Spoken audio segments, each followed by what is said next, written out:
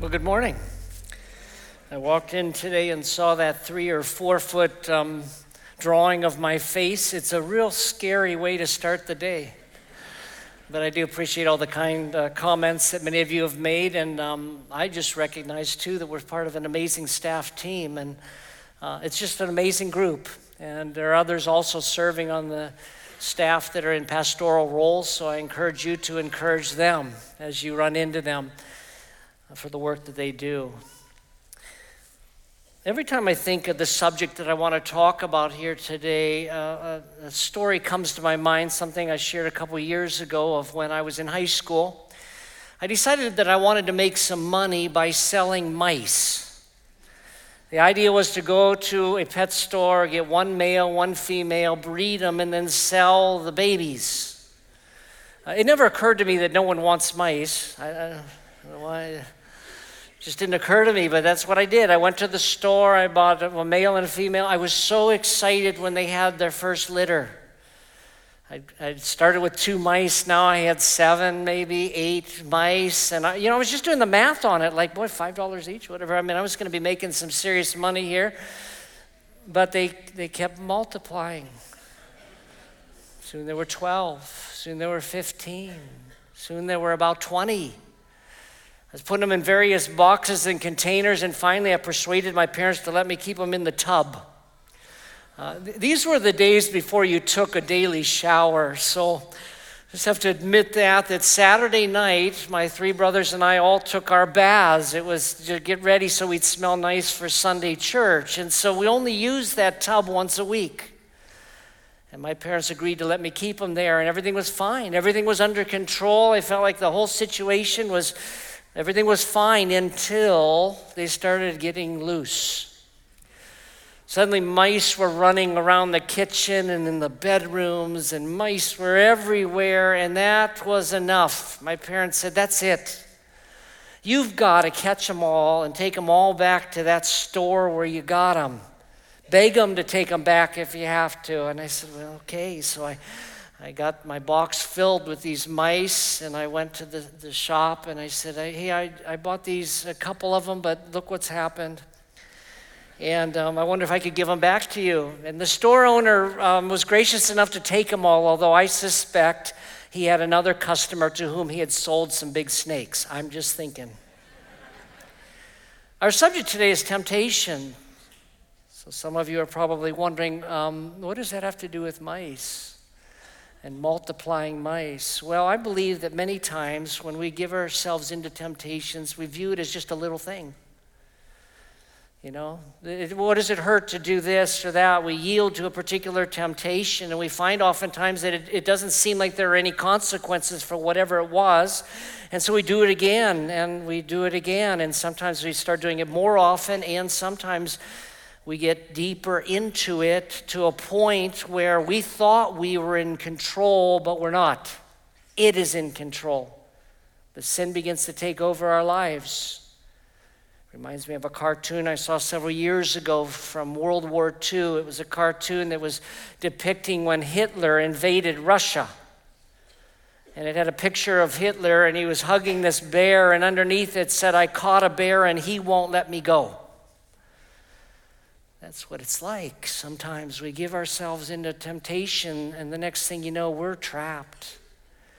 It has got us, and sometimes it ruins people's lives. Almost every day, I will read the newspaper or online various stories of people that committed various crimes for which they're arrested. And lots of times there are people who are kind of young, 21, 22. And almost every time I read a story like that, the question comes to my mind, how on earth did you get into such a mess? That at 21 years of age, you got into so much trouble. How did this thing so spiral out of control? And I realized, well, it's not something that happened overnight.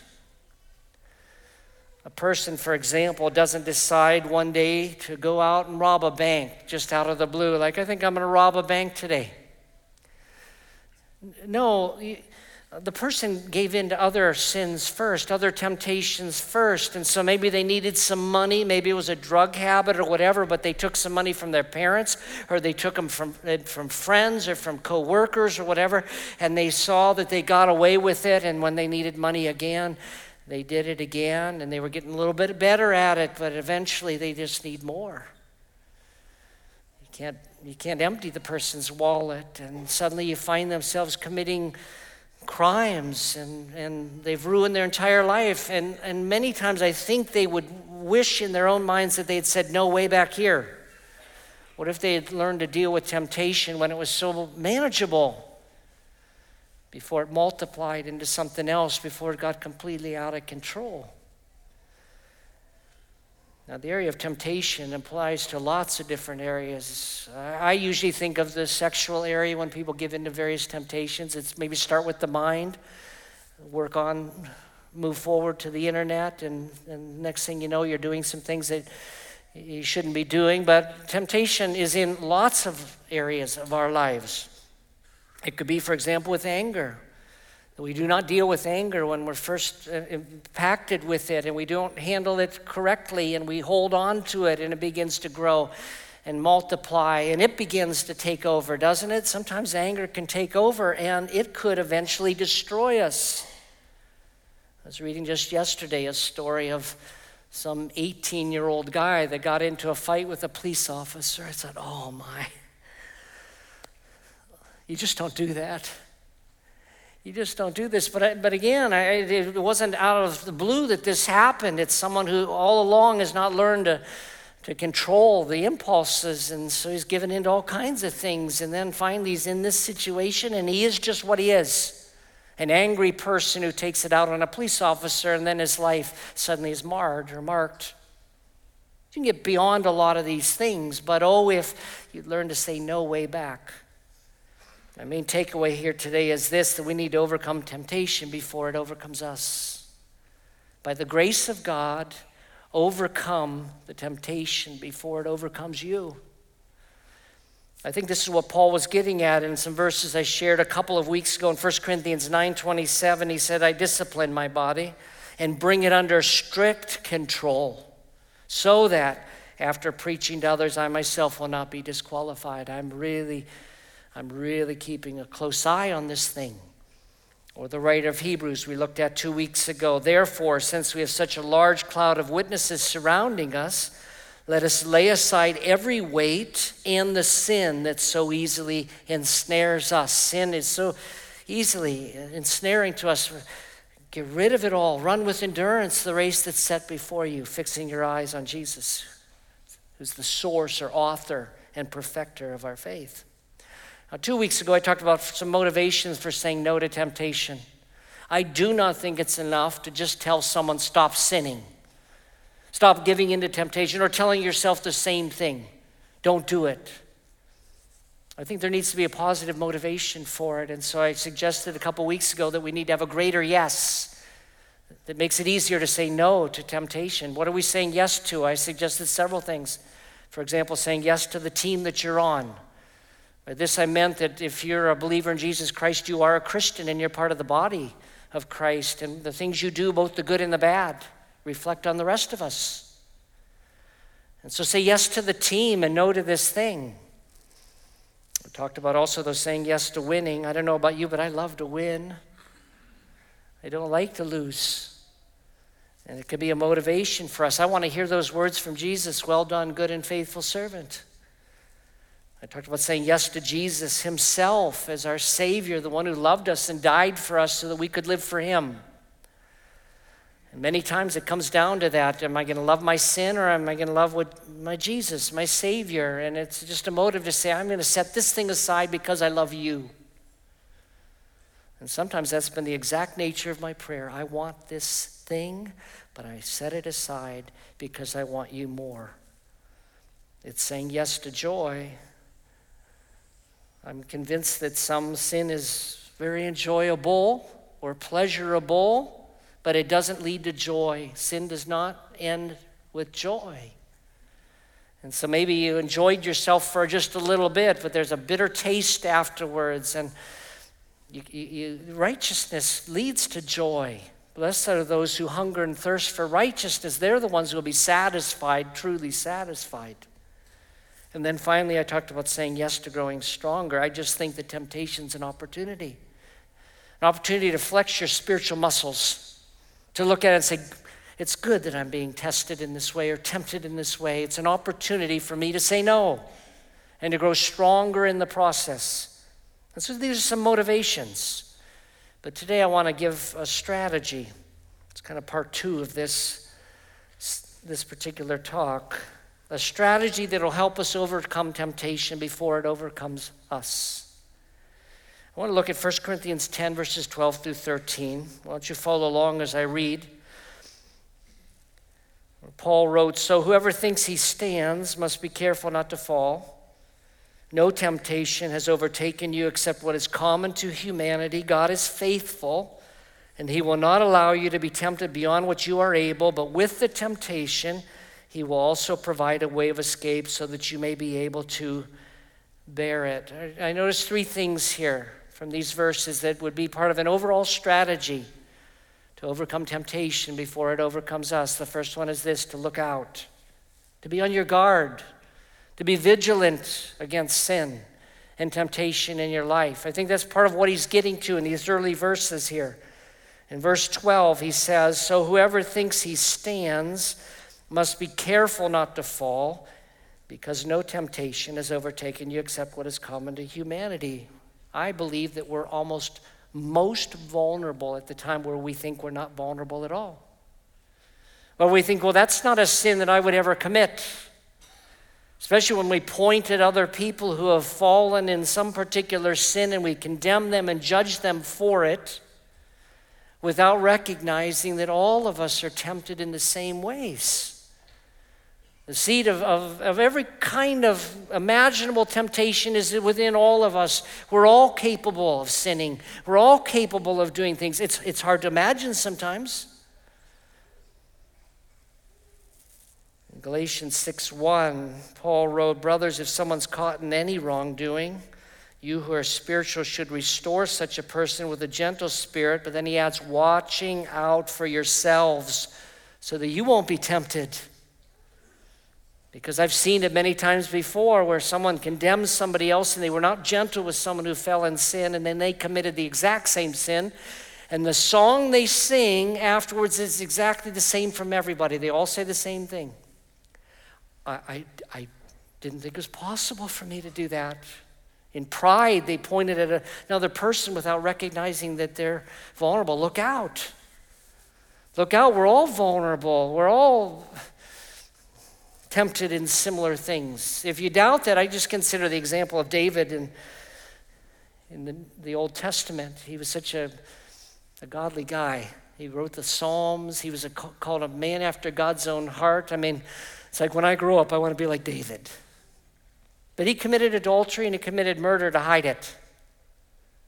He was capable of both of those things. And I think, boy, if David could do that, could happen to me as well. I better be alert. I better look out. I better be watchful of this. Part of watching out or looking around during when we're tempted has to do with maybe the season we're in or even the moment of life that we're in. I'm not sure who came up with this, but someone has come up with the acrostic HALT to describe that there are some times when we're in certain circumstances, we're more likely to be tempted.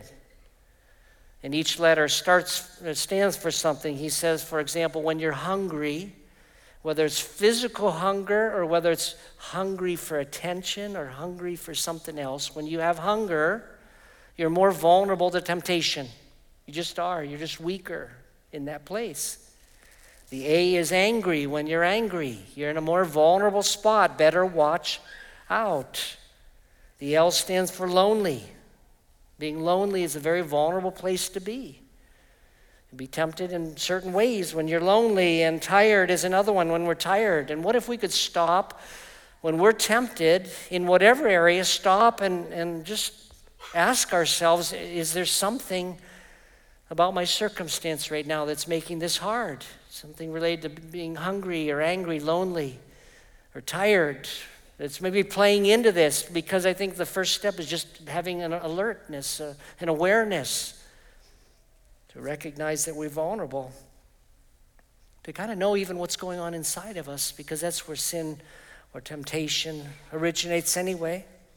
That's what James said in James 1:13 through 15. He said, no one undergoing a trial or temptation, you could translate it either way, should say, I'm being tempted by God, for God is not tempted by evil, and he himself doesn't tempt anyone, but each person is tempted when he's drawn away and enticed by his own desires.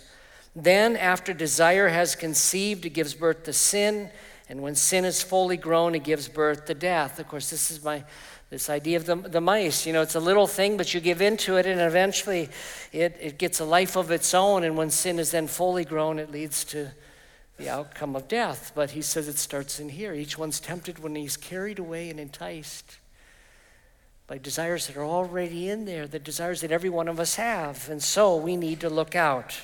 Second part of the strategy is to look up. I just think we need to learn to rely more on God's strength than our own willpower. When it comes to temptation, many times we try to battle it out in our own strength, and I think we need to look up.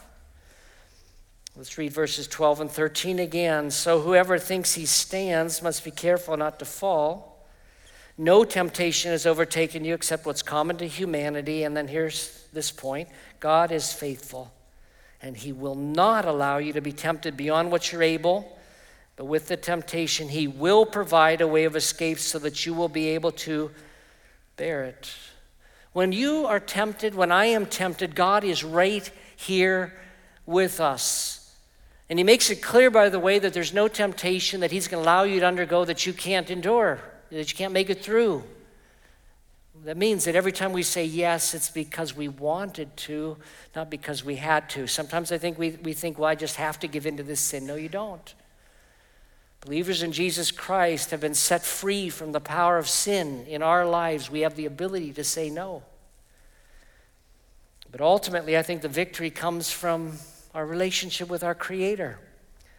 In Galatians 5:16, Paul wrote, I say then walk by the Spirit, and you will not carry out the desire of the flesh. Walking by the Spirit means to live your life in reliance upon the Spirit of God.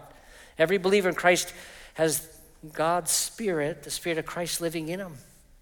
We have all the power we need. The very power of God is at work within us, enabling us, empowering us. That's what we have at work. So he says, walk in step with the Spirit. Live your life in reliance upon God's Spirit as you face the various temptations, because God is faithful. And he won't let you be tempted beyond what you're able. The problem is, I think we forget to turn to God, or we don't want to. I mean, what would happen if when we're tempted in whatever area, what if we just stopped, realized I'm being tempted, and then we decide at that point, I'm going to talk to God about this. I'm going to turn this thing over to God. Now, oftentimes I think we don't pray about it because we forget to do it, and then we end up giving ourselves to that sin. Or, again, sometimes we don't want God to be part of it because we've already decided, I want to do this. I want to do this. But our God is there and ready. It's part of the Lord's Prayer, isn't it? Lead us not into temptation. Don't let us down that path, but deliver us from the evil, or from the evil one in that moment of testing. Deliver me. As we face various tests. But what if we could learn to turn to God? And part of this, by the way, is just developing our relationship with Christ and walking in step with him, because that's going to weaken the power of sin in our lives. Jesus described it as like a vine and branches. He said, I'm the vine. You're the branches. You're connected to me. Stay connected, because then you'll bear much fruit, because apart from me, you can't do anything. I don't think we can do anything spiritual of significance apart from Jesus. But he wants to be part of this battle, but we exclude him from the battle. I'm just saying, look up and believe that God is able to deliver you from the temptation, as he's promised to do. So we look out. We need to be alert and aware of what's going on in here and what's going on around me, and never thinking that we're greater than that. We can all sin. We look up. We rely on God's help. And finally, we look around. I'm suggesting we redirect our attention here to whatever the way escape is. Because that's what he wrote here, that there's a way of escape. Again, let's read verse 13. God is faithful. He will not allow you to be tempted beyond what you're able. But with the temptation, God will provide an escape hatch. Some kind of way of escape so that you'll be able to bear it, so that you'll be able to make it through it. It is always there. You say, well, what is the escape? I mean, what is it? Well, I think it can take so many different forms. For example, I think sometimes it's as simple as an interruption. You want to give yourself to a particular sin and your phone rings. It's like bad timing. My phone is ringing. I want to sin. It should stop you in your tracks. Maybe God's trying to get my attention. I shouldn't be doing this. This isn't a good thing. Just a little interruption that I think God allows in our lives sometimes, but there are other ways of escape. Maybe it's calling a friend. You know, James said, confess your sins to one another. Pray for one another so that you might be healed. And what if you have somebody that can hold you a little bit more accountable, that when you're being tempted in a particular area that you've shared with that person, you have the ability to call them anytime. Hey, I'm really struggling with this right now. I just need to talk with you about it. It is a way of escape. Sometimes the way of escape is just physically escaping. 2 Timothy 2:22, Paul wrote to his son in the faith, Timothy, he said, flee from youthful passions. Flee from them. Don't try to just endure them. Let's see how far I can go and not sin. Flee youthful passions and pursue righteousness, faith, love, and peace along with those who call on the Lord from a pure heart. And again, the idea of including other people. But do we have examples in the Bible of people that fled, like Joseph? Remember, Joseph was a slave, and his master's wife, Potiphar's wife, enticed him. Come with me.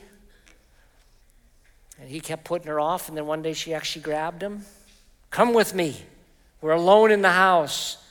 He fled. He fled. He left his cloak even behind. He said, I will not do it, because I think he understood one more minute in this circumstance and I'm in a cave. I just have to get out of the circumstance. And that's sometimes the way of escape. It's just a literal escape. And so when you're tempted, ask yourself, where's the escape? Perhaps it's quoting verses. You know, Paul wrote to the Ephesians in Ephesians 6:17, take the helmet of salvation and the sword of the Spirit, which is the word of God. It's a weapon. Jesus did this, of course. He modeled it so brilliantly for us. He was so tempted after 40 days in the desert by the devil to eat bread. After all he needs to eat, why don't you just, Satan said to him, why don't you just turn that stone into bread? He was being asked to use his power in an inappropriate way. Instead of trusting his God to provide for his food, he was being tempted to take matters into his own hands and do his own little miracle. And he did need to live, but Jesus responded from the Old Testament book of Deuteronomy. He quoted, man doesn't live by bread alone. That's not what life's about. It's by every word that proceeds from the mouth of God, is what he said. He was tempted to bow down before the devil. He was ready with a verse. He said, you know, the word of God says that you don't bow down or serve anyone but God, the Lord. And he had verses ready, and maybe we need to find some verses that relate to whatever it is that we're facing. But there are answers, there are solutions. The bottom line is this. I just want to encourage us to have maybe a more decisive view of this problem and decide not to be double-minded. Decide not to give ourselves to this sin. I think we want to have our cake and eat it too many times. We think, well, yeah, I love this sin, but I love Jesus. We need to make up our minds. A scholar by the name of Stanley Jones wrote, if you don't make up your mind, your unmade mind will unmake you. The fact that you haven't decided is a decision. Or as James put it in James 4:7-8, he said, therefore submit to God, but resist the devil and he'll flee from you. Draw near to God and he'll draw near to you. Cleanse your hands, sinners, and purify your hearts, double-minded people. I can't accuse anyone with this. I look at it and it indicts me. Double-minded. He's saying, stop being double-minded. You say you love God, and then you love this sin. Decide. Stop being double-minded. Make a decision. And so I want to encourage us as you evaluate your own life. There's maybe one or two areas in your own life that you struggle with. Everybody struggles. First, I encourage you to look out. Be aware of what's going on. Second, to look up. Rely on God's help and stay in fellowship with God. And finally, to look around at whatever the way of escape is. Why does all of this matter? Well, because we're called to be a light in this world. And because I think our God is looking for people whose hearts are fully devoted to Him. God is looking for people whose hearts are fully devoted to Him, not mostly. And temptation, He would remove it, except I think temptation provides for us opportunities to love God in greater ways, and He promises to help us. Let's pray. Father, thank you that there is no temptation out there that's unique to us. We all face the same things, and that you are faithful. And I ask you, Lord, as we face various temptations in the days ahead, that you'll remind us of the things we've looked at here today. I pray you'd show us that way of escape. Help us to be mindful of our circumstances, our vulnerabilities at various times. Remind us of that so we'll look out. Remind us to stop and pause and look up. To remember to pray about it. It's awful hard to continue down that path when we've stopped to talk to you. And I pray, Lord, you reveal whatever that way of escape is to us. We pray in Jesus' name. Amen.